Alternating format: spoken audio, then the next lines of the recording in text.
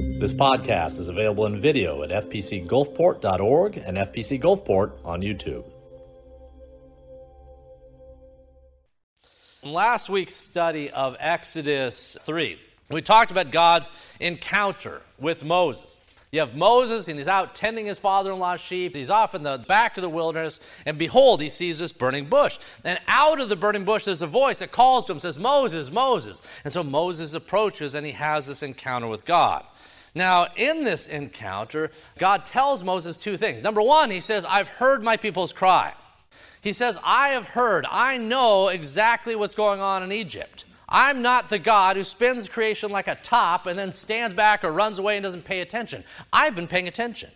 I know what's happening, and furthermore, I'm going to do something about it.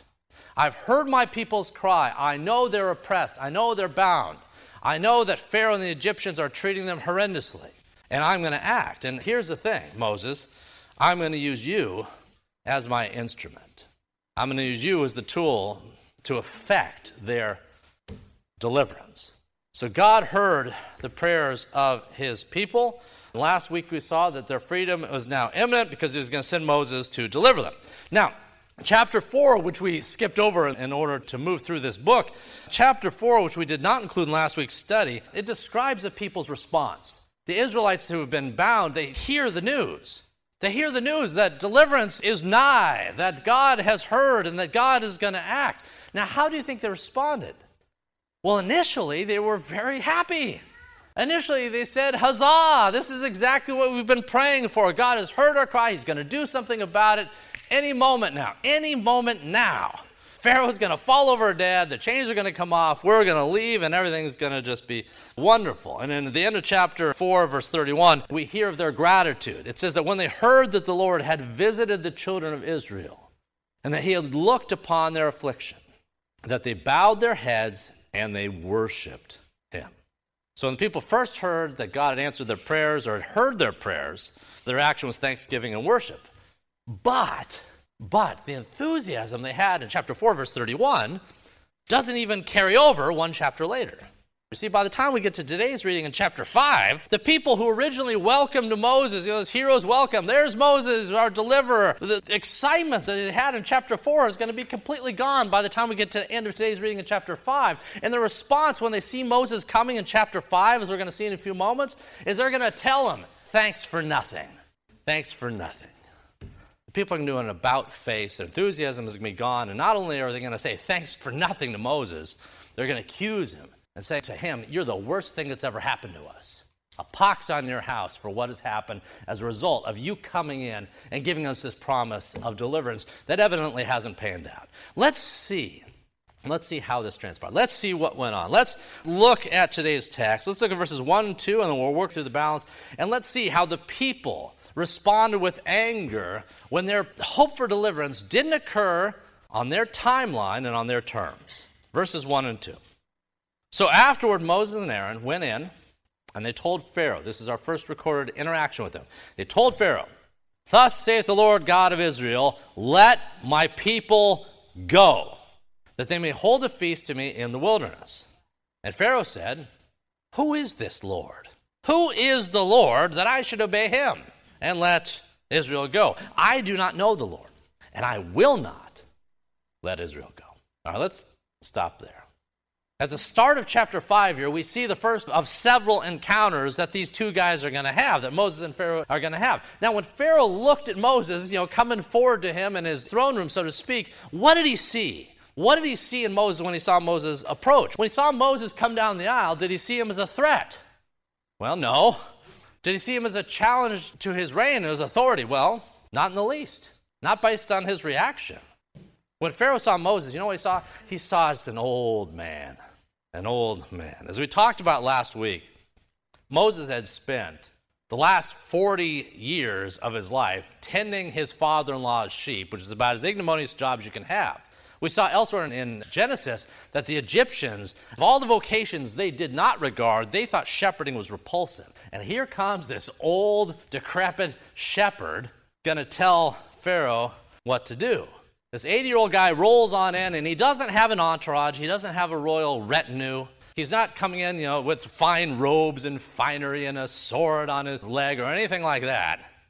He comes in with arthritis and a cane. That's basically what he has. We don't know if he had arthritis, but we know this. He bore the marks of age. That's what approached Pharaoh on this day. There was nothing impressive about him in the least. With that said, when Moses opens his mouth in verse 1 of today's text, you notice that he's not speaking for himself. Moses knows he's not impressive. In fact, remember last week, he spent about a whole chapter telling God, I'm not impressive.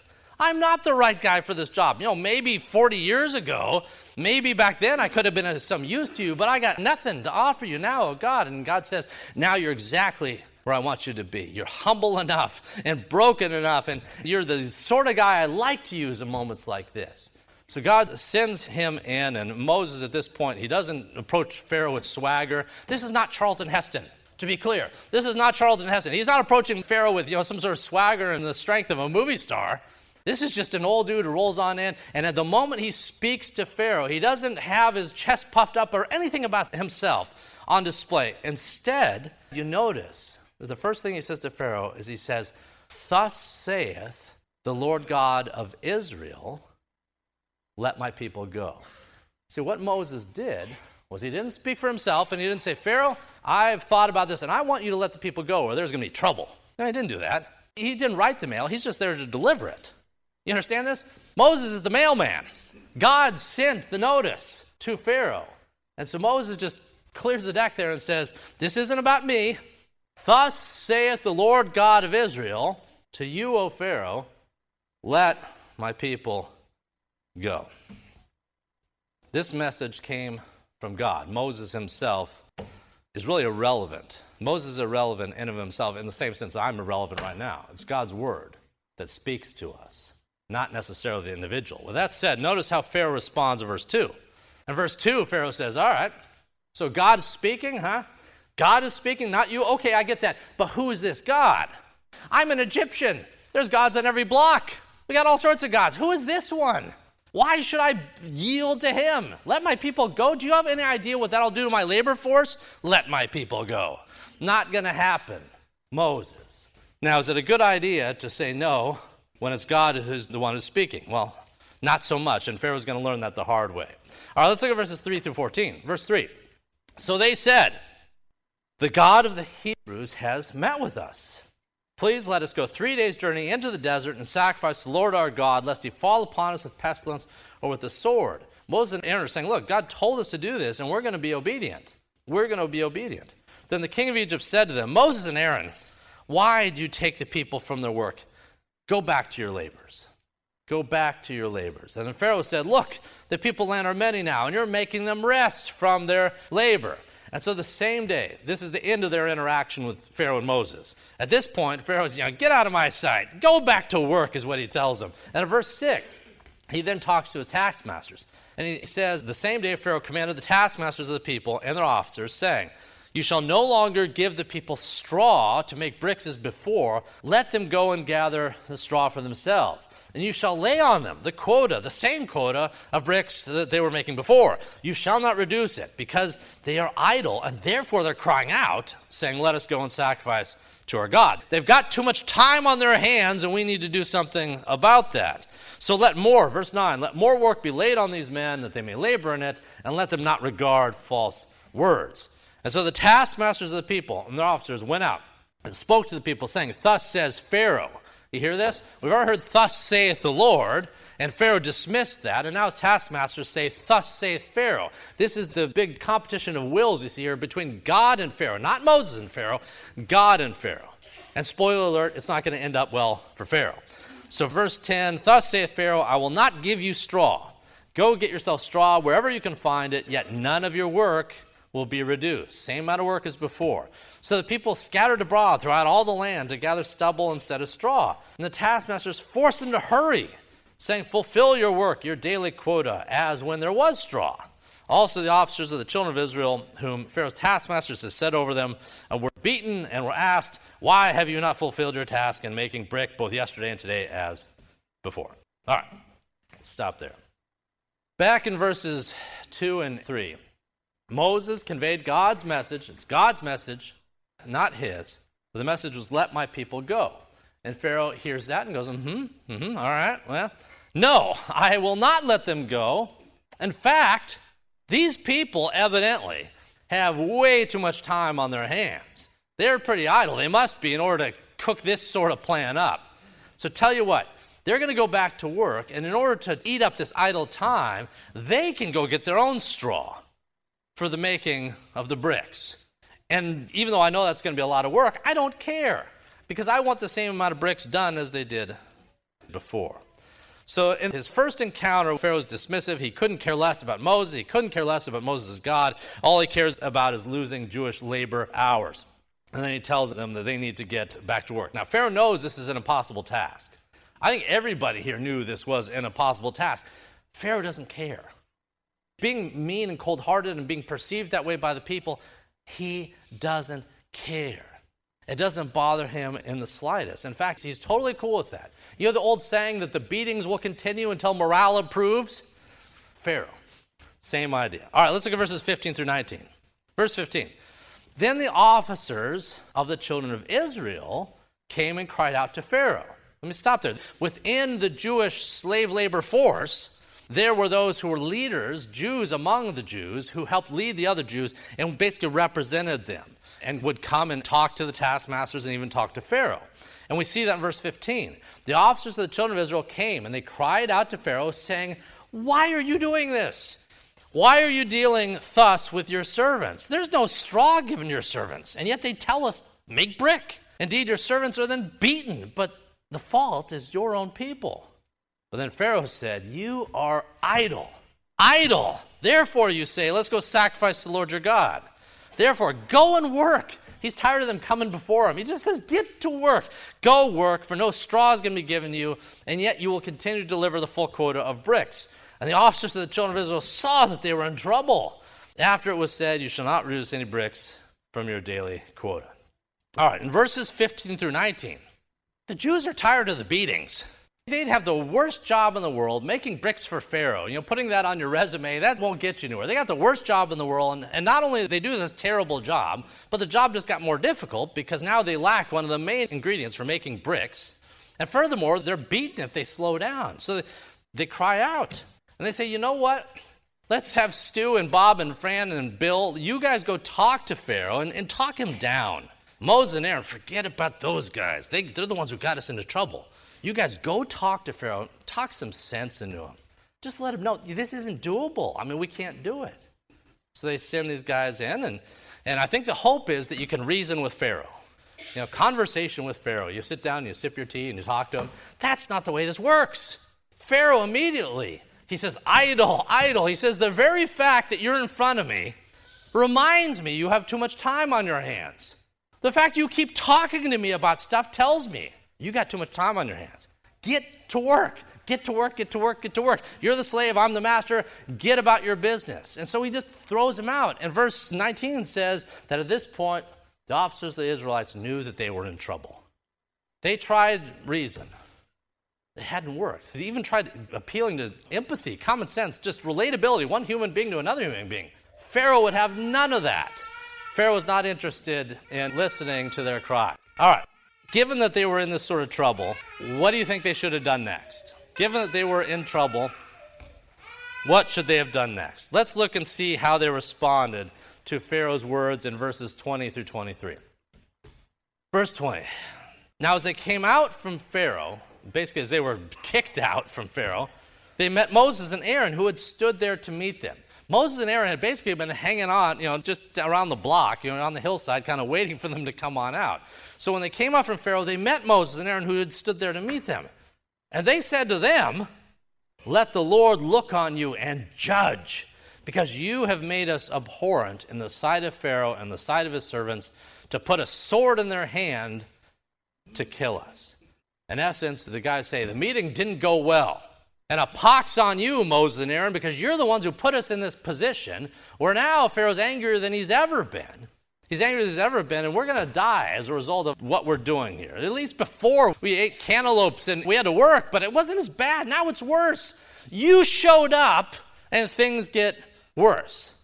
Now, verse 22, Moses, he's just browbeaten by this. This isn't what he expected either, in fairness. See, everyone expects a linear path. You say God's in charge and God's sovereign and God's powerful and God's good. Therefore, he'll move from A to B very quickly. We have this linear. We tell God, I think I need to be cured of this issue, or think this issue needs to be resolved, and just snap your fingers and do it.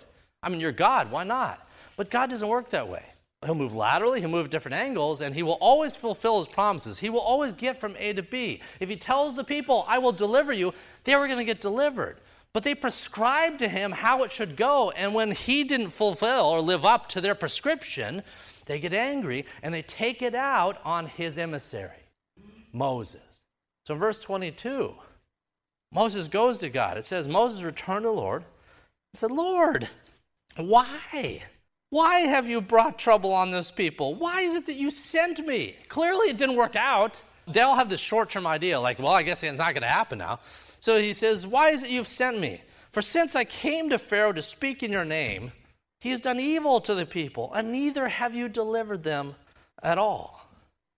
Moses, to the degree God esteems a human being, or at least loves a human being, God loved Moses. And yet Moses, even like us, when you're broken and you're in despair and you don't know what's going on, Moses had questions. Moses didn't get it. Moses didn't like it. And so Moses goes to God and says, what is going on here? Everything is falling apart and everyone's blaming me. The people had told me to get out of here with all this deliverance talk. Pharaoh's angry. Things are worse. Have you ever had that circumstance where you pray to a good, wonderful, sovereign, loving God who decrees in his word that he loves you, and you pray, and then maybe next week is worse? Well, that's what happened here. But it didn't mean it was the end of the story. It didn't mean it was the end of the story. So Moses asks God, as we should when we have questions, as we should when we have anxieties and doubts and fears. He goes to God, and he lays open his heart and says, God, what's going on? What's going on? Lord, why have you brought trouble to the people? Why did you send me? Since I came to Pharaoh to speak in your name, he's just done more evil, and you haven't delivered your people through it. The funny thing is, if you remember last week, God told Moses that Pharaoh wasn't going to listen. God had already told Moses, it's not going to go well. This isn't going to be a one-off event. You're going to talk to Pharaoh more than one time. But evidently he, in the emotion of the moment, either doesn't recollect that or didn't understand that properly. Again, for some of us, we can relate to praying to God and having his timing and trajectory seem different from what we've prayed for. If that's happened to you, if it's happening to you this week, if there's something you've been praying for, and it's simply, the answer doesn't seem to be evident. In fact, certain things are going backwards in your life. It doesn't mean that God's not on the scene. And it doesn't mean that he isn't capable of responding. What it does mean is that he's using everything you're going through today, tomorrow, yesterday, 10 weeks from now, 10 weeks in the past, as part of a larger plan that frankly is above your pay grade, and that's where faith comes in. Moses questioned God. He didn't understand it. Elijah under the sycamore tree crying in a ball questioned God. He didn't like it. It's all right to question God in the sense that we're asking him when we don't understand. We ask God, how long, O Lord, will this continue?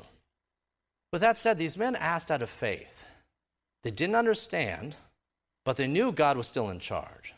Moses doesn't deny that when he asks him. He just simply wants to understand something that doesn't make sense with the reality around him. And God can take that. God's big enough. He can take your anxieties, and he encourages you to go to him when you have questions. Now, that does not mean he's obliged to answer you or answer you in the way that you want to be answered. But he does promise you in his word that he will utilize everything that's going on in your life to a good outcome that you might not see, because the horizon you can see is about 1 inch in front of your nose. God says, I have a bigger canvas, a bigger window than you do. And I will use the things today that you don't like to bring about something good down the road. Do you trust me? Do you trust me? This is that sort of moment here in Exodus 5. God calls us to trust in him, not to lean on our own understanding. If there's ever someone who needed to hear those words right here, it's Moses. All right, let's see God's answer. Let's see how God explains these developments to Moses. I'm going to look at verses 1 through 8 from chapter 6. Then the Lord said to Moses, now you shall see what I will do to Pharaoh. So God tells Moses, just hold your horses, Moses. Hold your horses. You're going to see it. I told you it was going to happen. I told you. Now you're going to see what I'll do to Pharaoh. For with a strong hand he will let them go, and with a strong hand he will drive them out of his land. And God spoke to Moses and said to him, I am the Lord. It's like a reminder. I am the Lord. I am the one in charge of all things. If I say it, I'll do it. I am the Lord. I appeared to Abraham, to Isaac, and to Jacob. He's giving him a history lesson now to remind him of all the things he's done in the past. I appeared to Abraham, to Isaac, to Jacob as God Almighty. But by my name, Lord, I was not known to them. I've also established my covenant with them to give them the land of Canaan, the land of their pilgrimage, in which they were strangers. And I have also heard the groaning of the children of Israel, whom the Egyptians kept in bondage, and I have remembered my covenant. Therefore, tell the children of Israel, I am the Lord. Not a Lord, not one of many, not one amongst the pantheon of options in Egypt. I am the Lord, who transcends everything, everyone. I am the Lord. So go and tell them that I am the Lord, and I will bring you out from under the burdens of the Egyptians. I will rescue you from their bondage, and I will redeem you with an outstretched arm and with great judgments. I will take you as my people, and I will be your God. And then you shall know that I am the Lord. Then you will know. When you see what I'm about to do, when you see what's about to happen, Moses, when the people see it, even when Pharaoh sees it, every hard heart in this land is going to understand that I'm the Lord when I'm done with what I'm about to do. Then you will know that I'm the Lord that brings you out from under the burden of the Egyptians, and I will bring you into the land that I swore to you. I swore to give to Abraham, to Isaac, and to Jacob, and I will give it to you as a heritage. I am the Lord. Remember Pharaoh's question? Who is the Lord? Well, there is an answer. There is an answer that every man, woman, and child will one day see and hear and understand fully. Every knee shall bow, every tongue confess that he's the Lord. And here he declares it thrice in these 8 verses. You know, whenever God's people had doubts about the future, and this is true for us as well, whenever God's people in Scripture had doubts about the future, they didn't know what was about to happen, they didn't like what was on their radar. Whenever they had doubts about the future, God would say, hey guys, hey, do you remember the past? Do you remember those other times when you were freaked out? Do you remember those other times when the Philistines and the Moabites and the Ammonites and Goliath and all these, do you remember the times when those other scary things came up on your radar? Well, where was I? I was right there doing what I told you I'd do all along. And if you look back and see the promises that I made to Abraham, you remember him, Abraham, Isaac, Jacob, the patriarchs. If you go back, guys, and you look at the promises I made to them, you'll notice I've kept every last one of them. Why in the world would you think I'm not capable or unwilling to keep the promises I've made to you if I've kept the promises I made to them? Do you remember Abraham and Isaac and Jacob? Go back. Look at the covenant. Look at what I told them I'd do. Look at poor Abraham, this nomad, this old dude who had no kids. I told him, you're going to have more descendants than the stars in the sky and the sand on the beach. Well, now, Moses, look around. Did that come true? Yes, absolutely. Well, I also told Abraham that in due time, that a pagan, a foreign people would enslave my own. Remember, you see this in Genesis 15. God told Abraham the story of Exodus. He says, in time, the people are going to be oppressed. He says this, know that your descendants are going to be strangers in a land that's not yours, and they will serve them, and they will afflict them for 400 years. And also the nation whom they serve, I will then judge. And afterwards, my people will come out with great possessions. In Genesis 15, God told the plot for the whole book of Exodus. He says, I'm going to make you a people, Abraham, when as of now, there's just one. I'm going to make you a people, and in due time, things are going to get kind of rocky. The people are going to be in land that's not theirs. They're even going to be enslaved for a long period of time. But in due time, I will deliver them, and I will bring them into the land that I have promised, a land flowing with milk and honey. Well, here Moses and his contemporaries, they're on the verge of that promise. How cool is that? The promise was made hundreds and hundreds of years before.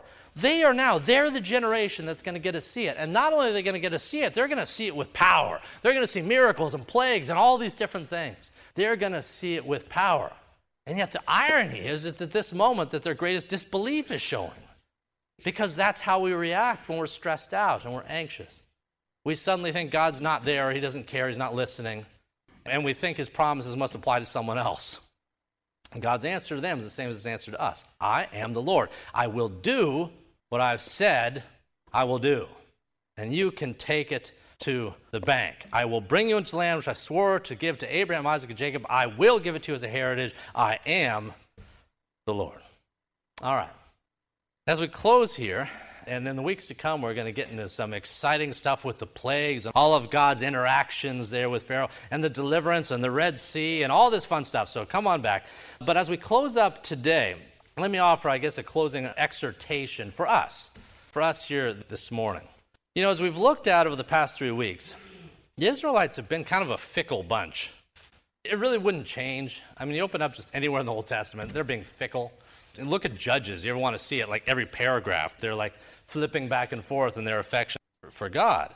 However, on a few occasions, they did demonstrate proper trust and faith, and on some occasions, they seemed to be on the right track. But even in those times when they were on the right track, the faith and trust that they had for a short season, it could disappear when something scary came up on their radar.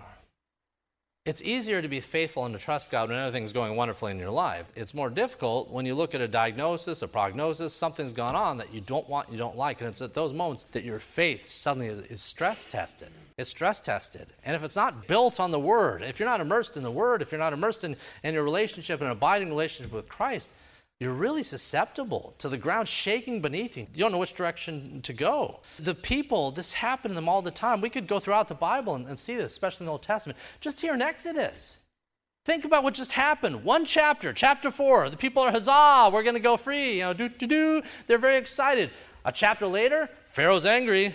Well, Pharaoh's angry. Let's go yell at Moses. The Red Sea's in our way. The Red Sea, Egyptians are on our heels. Let's go yell at Moses. You know, we're getting hungry in the wilderness. Let's go yell at Moses. We can't yell at God, but we can yell at his guy. And we can effectively say that his guy and the God above, evidently, they're not on the job. Every time something happened, let's go yell at Moses. It wasn't, again, just Moses they were upset with. Their faith was just paper thin. And then when it was stress tested, it didn't sustain. They got angry. They ran around with chickens with their head cut off. And this can happen not only when things are stress tested in our lives, but it can happen if we build up false expectations of what God should do. How many times in your prayer life do you look at a crisis on your radar and you say, God, all right, God, here's the problem. Here's the crisis. Here's what's weighing me down. But, God, I've got good news for you. I've also got the solution. God, here's the problem. But if you would do blank and blank and blank and blank, then everything will work out fine. We bring God a problem, but we usually bring him our solution. We give him the prescription. We say, just fill out here, and if you do this, then everything is going to be fine. How often does it work out that way? In my own life, even pastorally, really never. The things I tell God that I think should happen really don't happen in the way that I think they should happen. It's not to say God doesn't honor his promises. It's just to say that he has a better lay of the land than I do. In my ministry, the biggest mistakes I've ever made was when I was just charging ahead, praying to God and asking him to validate the steps I was taking. Looking over my shoulder and saying, God, you with me? Let's go. That's not the way it works. A right relationship with God brings everything to God and asks him, God, what would you have me do? Lead me, oh great Jehovah. If you prescribe to God, you're going to end up disappointed. The people prescribed to God everything. They always thought that everything should have a linear path that fit with their expectations. God sets them free from Egypt. They plundered the Egyptians as they went. They brought treasures and gold. The first obstacle that they hit was the Red Sea. And immediately they thought, Moses, you brought us here to die. They didn't think that the same God who could do all the plagues and rain, lightning and thunder and fire and bugs and blood and all that from the sky, they didn't think that God could find a way through some water. Again, we're called to a faith that will be stress tested today and next week and the days yet to come. And yet it's a faith that's always validated. And if you have the benefit of retrospect, you see that. And that's why God reminds his people, look at what I've done. And then you'll remember what I can and will yet do in the days before us. In your own life, if God loves you, he will throw you curveballs. In your own life, if God loves you, he will cause things to happen in your life that you don't like and that you don't want. And yet it's those things that, guess what, will bring you to him and will bring you into church, will cause you to open up the Bible, will cause your faith to flourish in ways that good times and frivolity could never germinate. He will allow storm clouds to come into your life because it's in those moments you're most likely to look up to him and to grow in your relationship with the one who formed you. And because of that, God bless difficulties.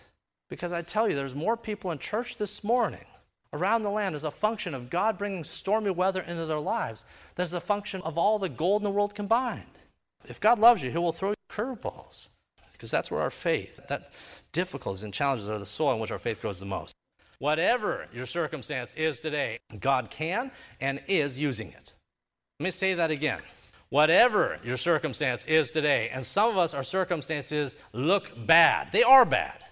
But if you're a blood-bought, born-again son and daughter of the Most High God, then the God who is your Father is using that circumstance for something good in your life, even if you can't see that now. And that's what God told Moses to go tell the Israelites. Just hold on. Trust. Have faith. I've made you a promise. I am the Lord. I will keep it in my time. Let's pray for the same grace to be patient. If you'd like to check out additional recordings or videos by Dr. Toby Holt, please visit our website at fpcgulfport.org. And if you're on the Gulf Coast, come join us at 10 a.m. Sundays at First Presbyterian Church of Gulfport, Mississippi.